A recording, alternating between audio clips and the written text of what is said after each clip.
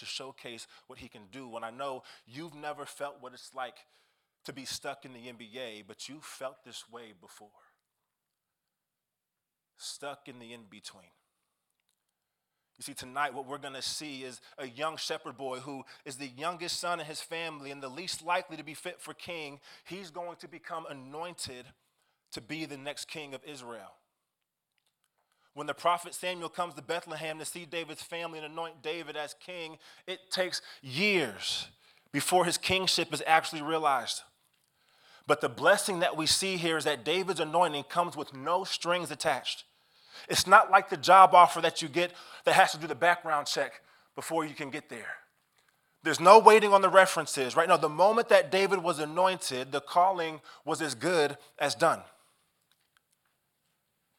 And a lot of us wouldn't think that if you're going to teach a story from the life of David, that you would teach the story that happens right before all the action. But that's exactly what I want to do. Because this is where a majority of our lives are spent, isn't it? It's in the waiting. So what you need to know from this story is that, yes, God wants to use David, but God also wants to use you. So for the note takers, my main point for this sermon is this, that being used by God often means waiting on God. Let's pick up the story in verse 1. It says this: "The Lord said to Samuel, 'How long are you going to mourn for Saul, since I have rejected him as king over Israel? Fill your horn, go with oil, and go. I am sending you to Jesse of Bethlehem, because I have selected for myself a king from his sons.'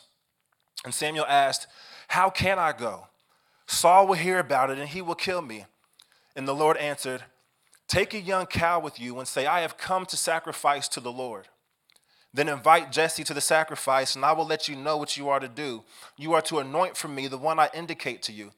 And Samuel did what the Lord directed and went to Bethlehem. And when the elders of the town met him, they trembled and asked, 'Do you come in peace?' 'In peace,' he replied. 'I've come to sacrifice to the Lord.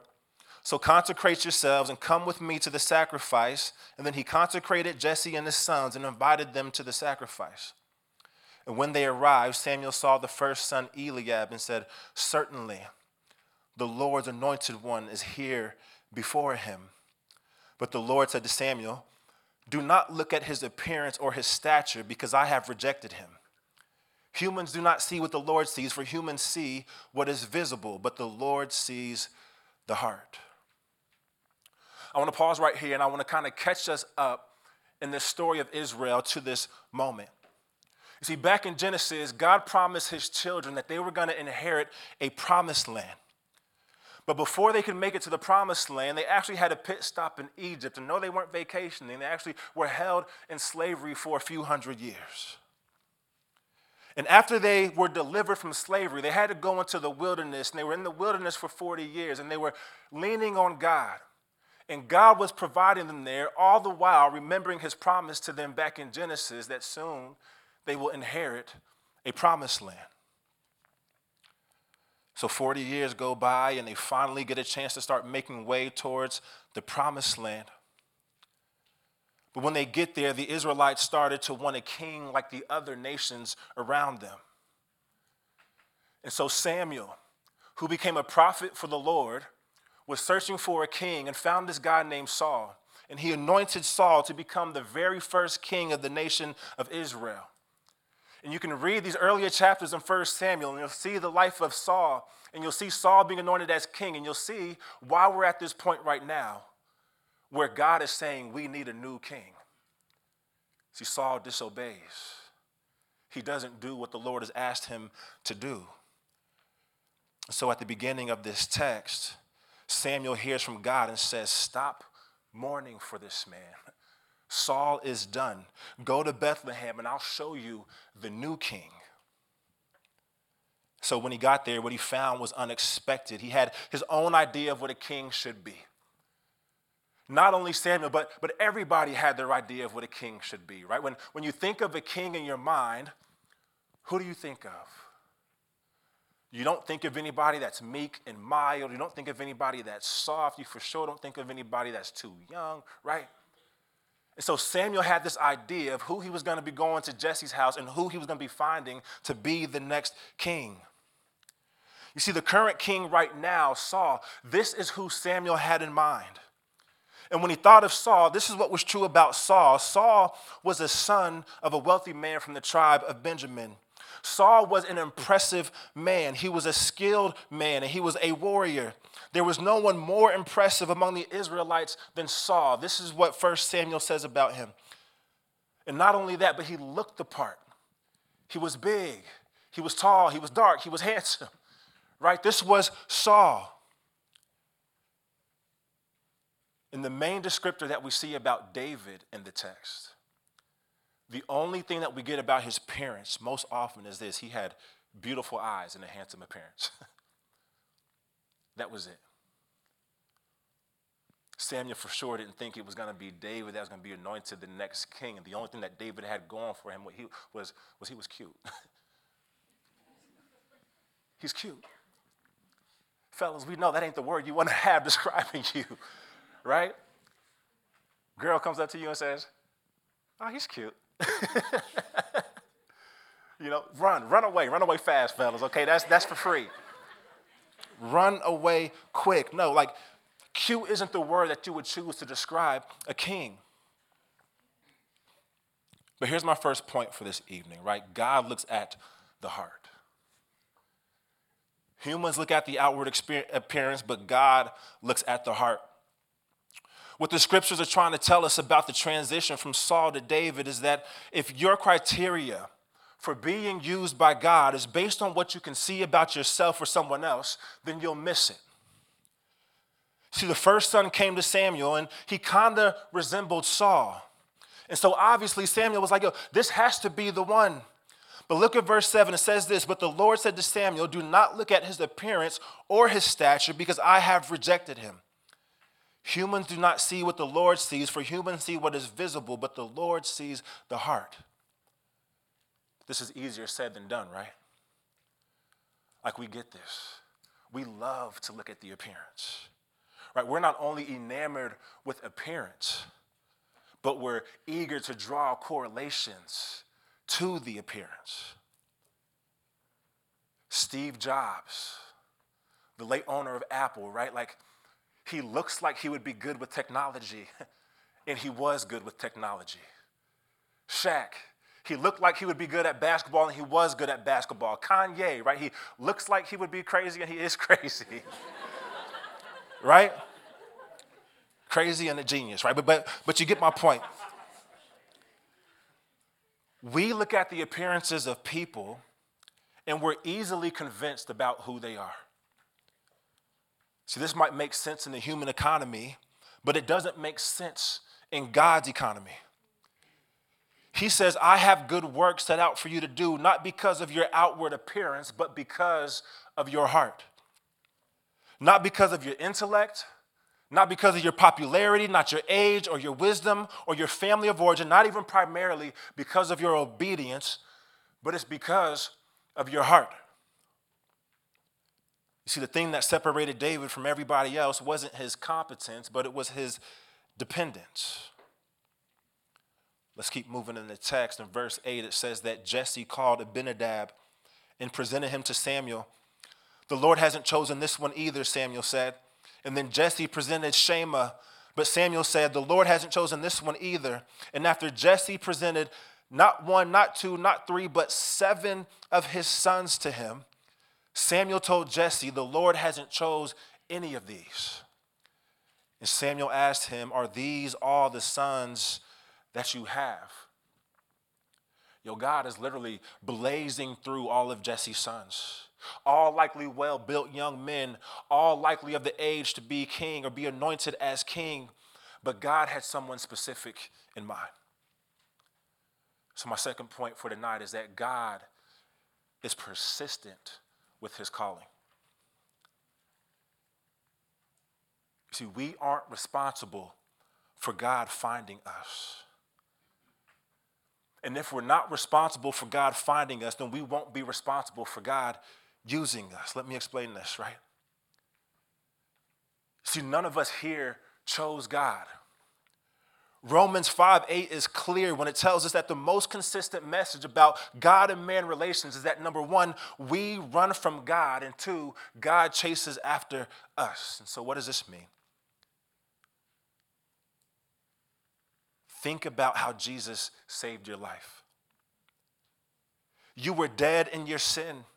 You were blind to the love and the pursuit of God, but God, Ephesians tells us, who was rich in mercy because of his great love for you, he made you alive in Christ. And so in the same way that God chose to save you, he's chosen to call you. We can't save ourselves and we can't call ourselves. The best we can do is respond, right? You steward what he calls you to, and you follow his lead. This is the unpredictable way of the Spirit of God. This past year when I was in Ames, I got a chance to do some ministry there. And I met this young man by the name of Daniel Lamar. Daniel Lamar is now in Syracuse with my good friend Jason Langford, and he's the SALT director at Radiant Church out there for Syracuse University. But when I first met Daniel, he was a senior in college. He was about to get married, and he got married within the year. And he had this idea that he wanted to do something with his life that was greater than himself. He had this idea that he wanted to serve God, but he didn't know how. But he met Jason while he was in Ames, and Jason was talking to him, and he became captivated by the idea of planting a church. So he said, Jason, where are you going? He said, I'm going to Syracuse. He said, Jason, I want to come to Syracuse with you. He's like, cool, come on.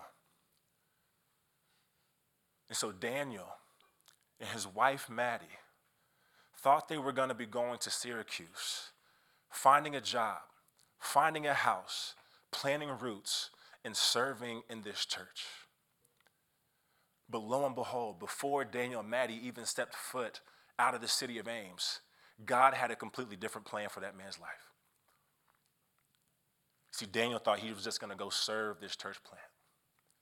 But God said, no, I'm calling you to a place. I'm calling you to a position. You see, some of us think that we have to have this laid out plan to walk into what God is calling us to. We want it to make sense. I'm pretty sure this didn't make sense to Daniel at first when Jason approached him and said, hey, do you want this SALT director position? We want it to make sense to him. We want it to be predictable. But the anointing of David shows us that your unique calling from God is persistent, and it often finds you when you least expect it. When David was being chosen as the next king of Israel, he literally had no idea. He wasn't even in the room, and yet the Lord was choosing him. And after going through all of Jesse's sons, Samuel asked him in verse 11, are these all the sons you have? And Jesse says, they're still the youngest, but right now he's tending the sheep. So Samuel told Jesse, send for him. We won't sit down to eat until he gets here. And so Jesse sent for him, and he had beautiful eyes and a healthy, handsome appearance. That boy was cute, clearly. And when Samuel identified him, the Lord said, anoint him, for he is the one. See, so Samuel goes to Jesse's house to find this new king, and David is identified, and David is anointed. We see this clearly in the text. But as we keep moving, there seems to be this break in the text. Right, there's this new part in the story where the writer tends to do something different. And what he does is he does this weird thing where it takes us back to the current king, Saul. You see, the camera pans to Saul's house. And what we see is Saul. And he's in this panic. He's sick. You see, the text tells us that the Spirit of God left him, but was replaced by a spirit of torment. I believe what Saul was dealing with was grief. You see, grief from feeling like being king over the kingdom was slipping out of his hands. He was anxious and he was depressed and he couldn't sleep. He felt purposeless, and without being king over the kingdom, he didn't know where else to put his hope. And so a question I have for us tonight, Salt Company, is do you have something like this in your life? See, instead of repenting, Saul turned in on himself. And as you read through the rest of 1st and 2nd Samuel, right, like it made him a coward. It made him jealous. It made him cynical towards others. It made him paranoid. You see, the very good thing of kingship that God created and that was given to Saul became a God thing. And when it became a God thing to him, it became more precious to him than God himself. And so naturally, when it was no longer his, it ruined his life. You know, you guys know I played basketball. And I like to share this story of mine because we often love things like sports. We're entertained by it, right? But basketball to me was way more than just sport or entertainment. It was my livelihood. It was my God. I set basketball on the throne of my heart. And it wasn't until I retired from the sport, even though I had called myself Christian before, that I was able to actually look at and analyze my life and ask the true question, what is the Lord of my life? Or who is the Lord of my life? See, all of us won't have to go through a reckoning moment. Some of us will. But this was good for me. And we see that it was good for Saul. And maybe some of you came here this weekend knowing that you're weary. Maybe something actually slipped through your hands that you thought was a sure deal. And now things just aren't that sure. Maybe it was a relationship or an internship opportunity, a job opportunity. I don't know what it might be, right? But maybe you come in this weekend and you're a little bit anxious.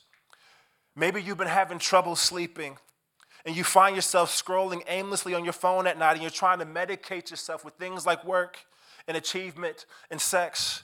And if this is you, I pray Jesus shows you that he's enough for you this weekend in a fresh way. See, some of you are here and you didn't even plan on coming this weekend. You're here because your friend dragged you. You hopped in a car, they said, get in, man, we're going to the retreat. And it was sacrifice to be here on your part because you were leaving behind things that make your life feel normal. And it took everything in you to say, okay, maybe just for a few days, I could let it go. If that's you, I want you to know that you didn't make a mistake. You should be right here. And if this is you, I also pray that Jesus does the work in your heart, that you recognize him as Lord and you begin to let him reorder the priorities in your life. So back to the text. You see, Saul basically saw God and his blessing as king as a means to get what he wanted, and he was continuously disobedient. And when it was no longer his, he crumbled. And so his servants were scattering, and they were trying to come up with an idea of how to help Saul. And the idea they came up with is like, we need to find some live music, right? Because there's nothing like Maverick City music on repeat, right, to fix a headache. And so they sent for David, and he comes. And anytime Saul is having a bad time, David plays one of his greatest hits, and Saul is soothed. But here's what I want to do for the rest of this sermon. I want to find where David is in this text. Look at verse 19 with me. Then Saul dispatched messengers to Jesse and said, send me your son David, who was with the sheep. I want you to underline that. So Jesse took a donkey loaded with bread and wineskin and one young goat and sent them by his son David to Saul. And when David came to Saul and entered his service, Saul loved him very much.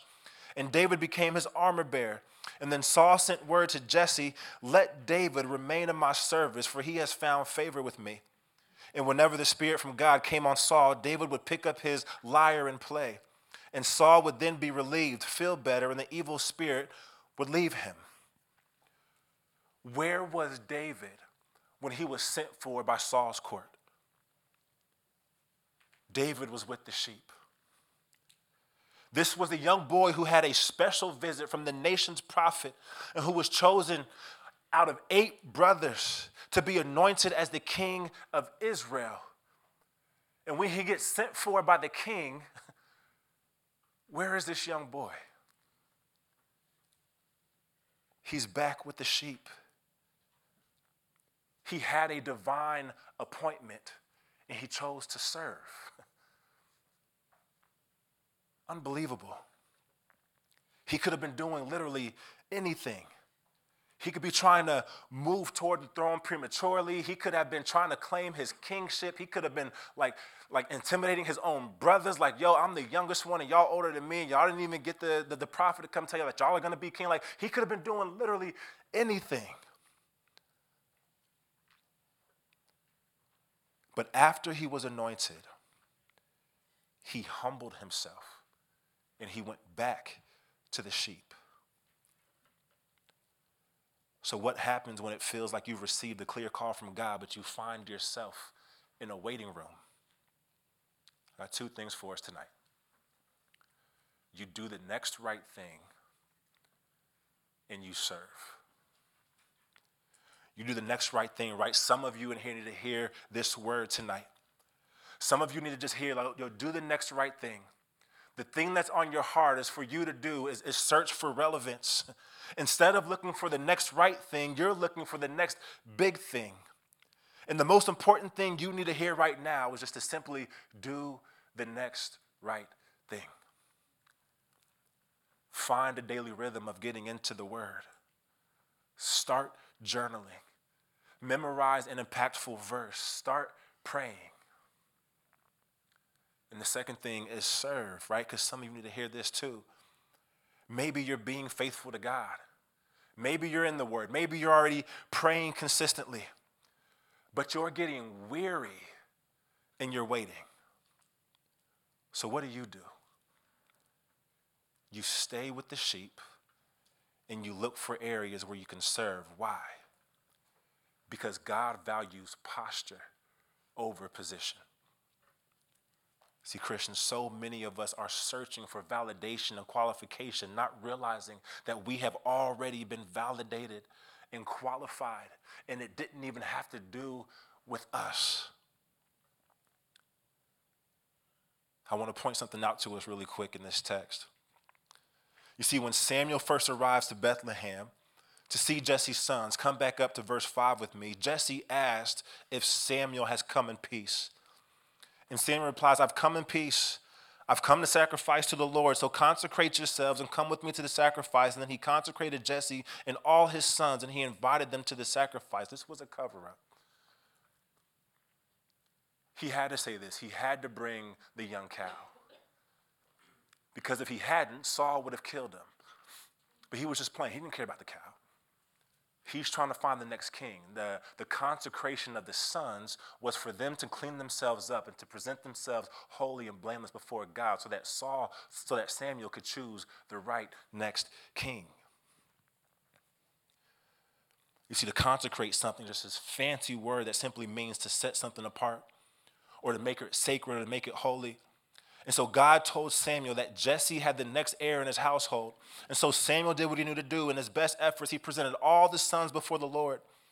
But we learned that none of these sons were the right ones. And when David is sent for and he comes into the house, where was he again? He was with the sheep. Why is this important? Because ritually, he was unclean. He was unclean. He shouldn't have even been in the house, let alone before the Lord.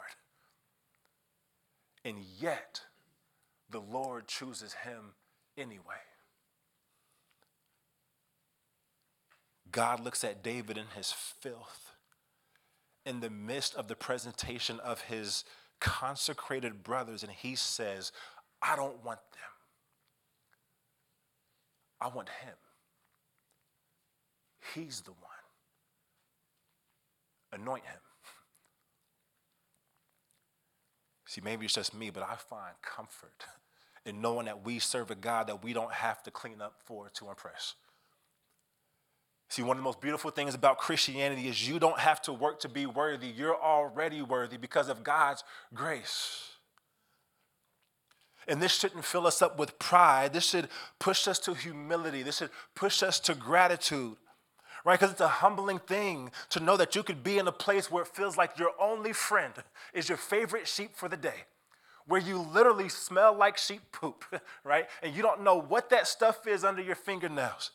You could be just like this and God still sees you. He has the power to redeem you. And he has the desire to use you, right? Some of you feel like you've been giving everything you have to the point of exhaustion.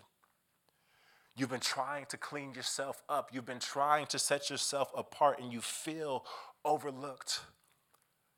So here's the good news. You can rest. God sees you and he will restore you.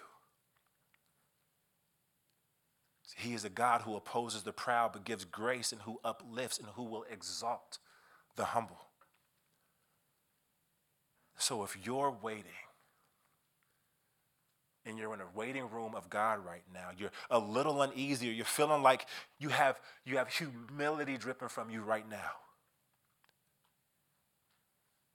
don't fret. You are exactly where you should be. And how can I be so sure of this? Because Jesus knows what it's like to wait. It was his patient and persistent love that came to the pasture for you.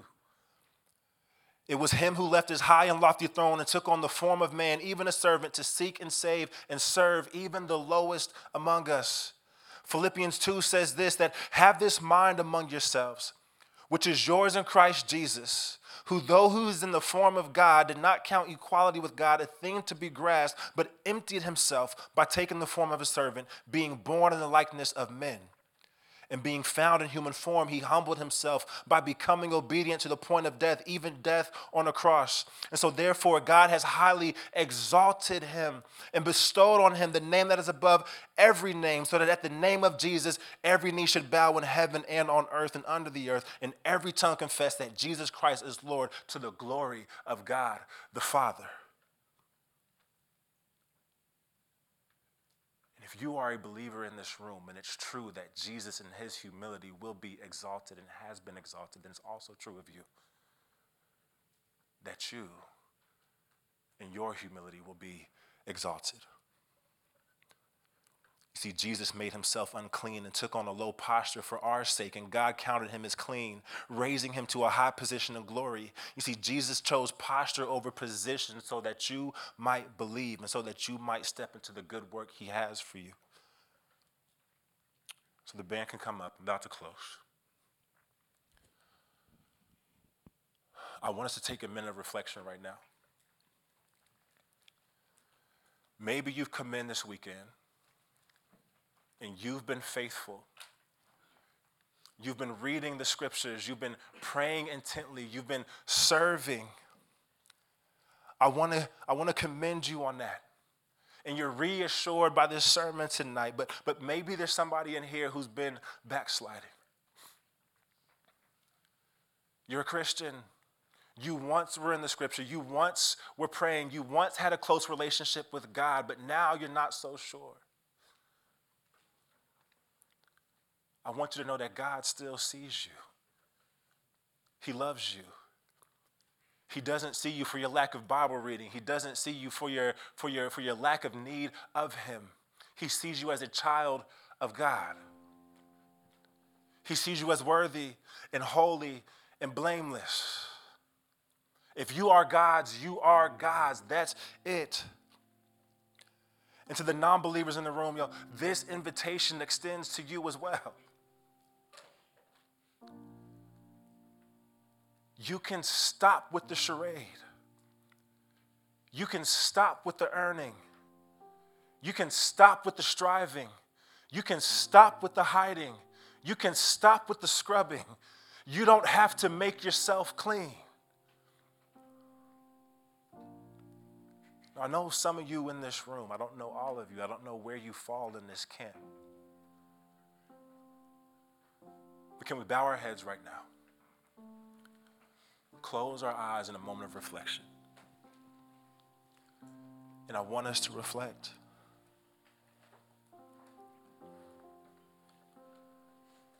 Lord, would you do a work to remind us? Would you do a work to reassure us?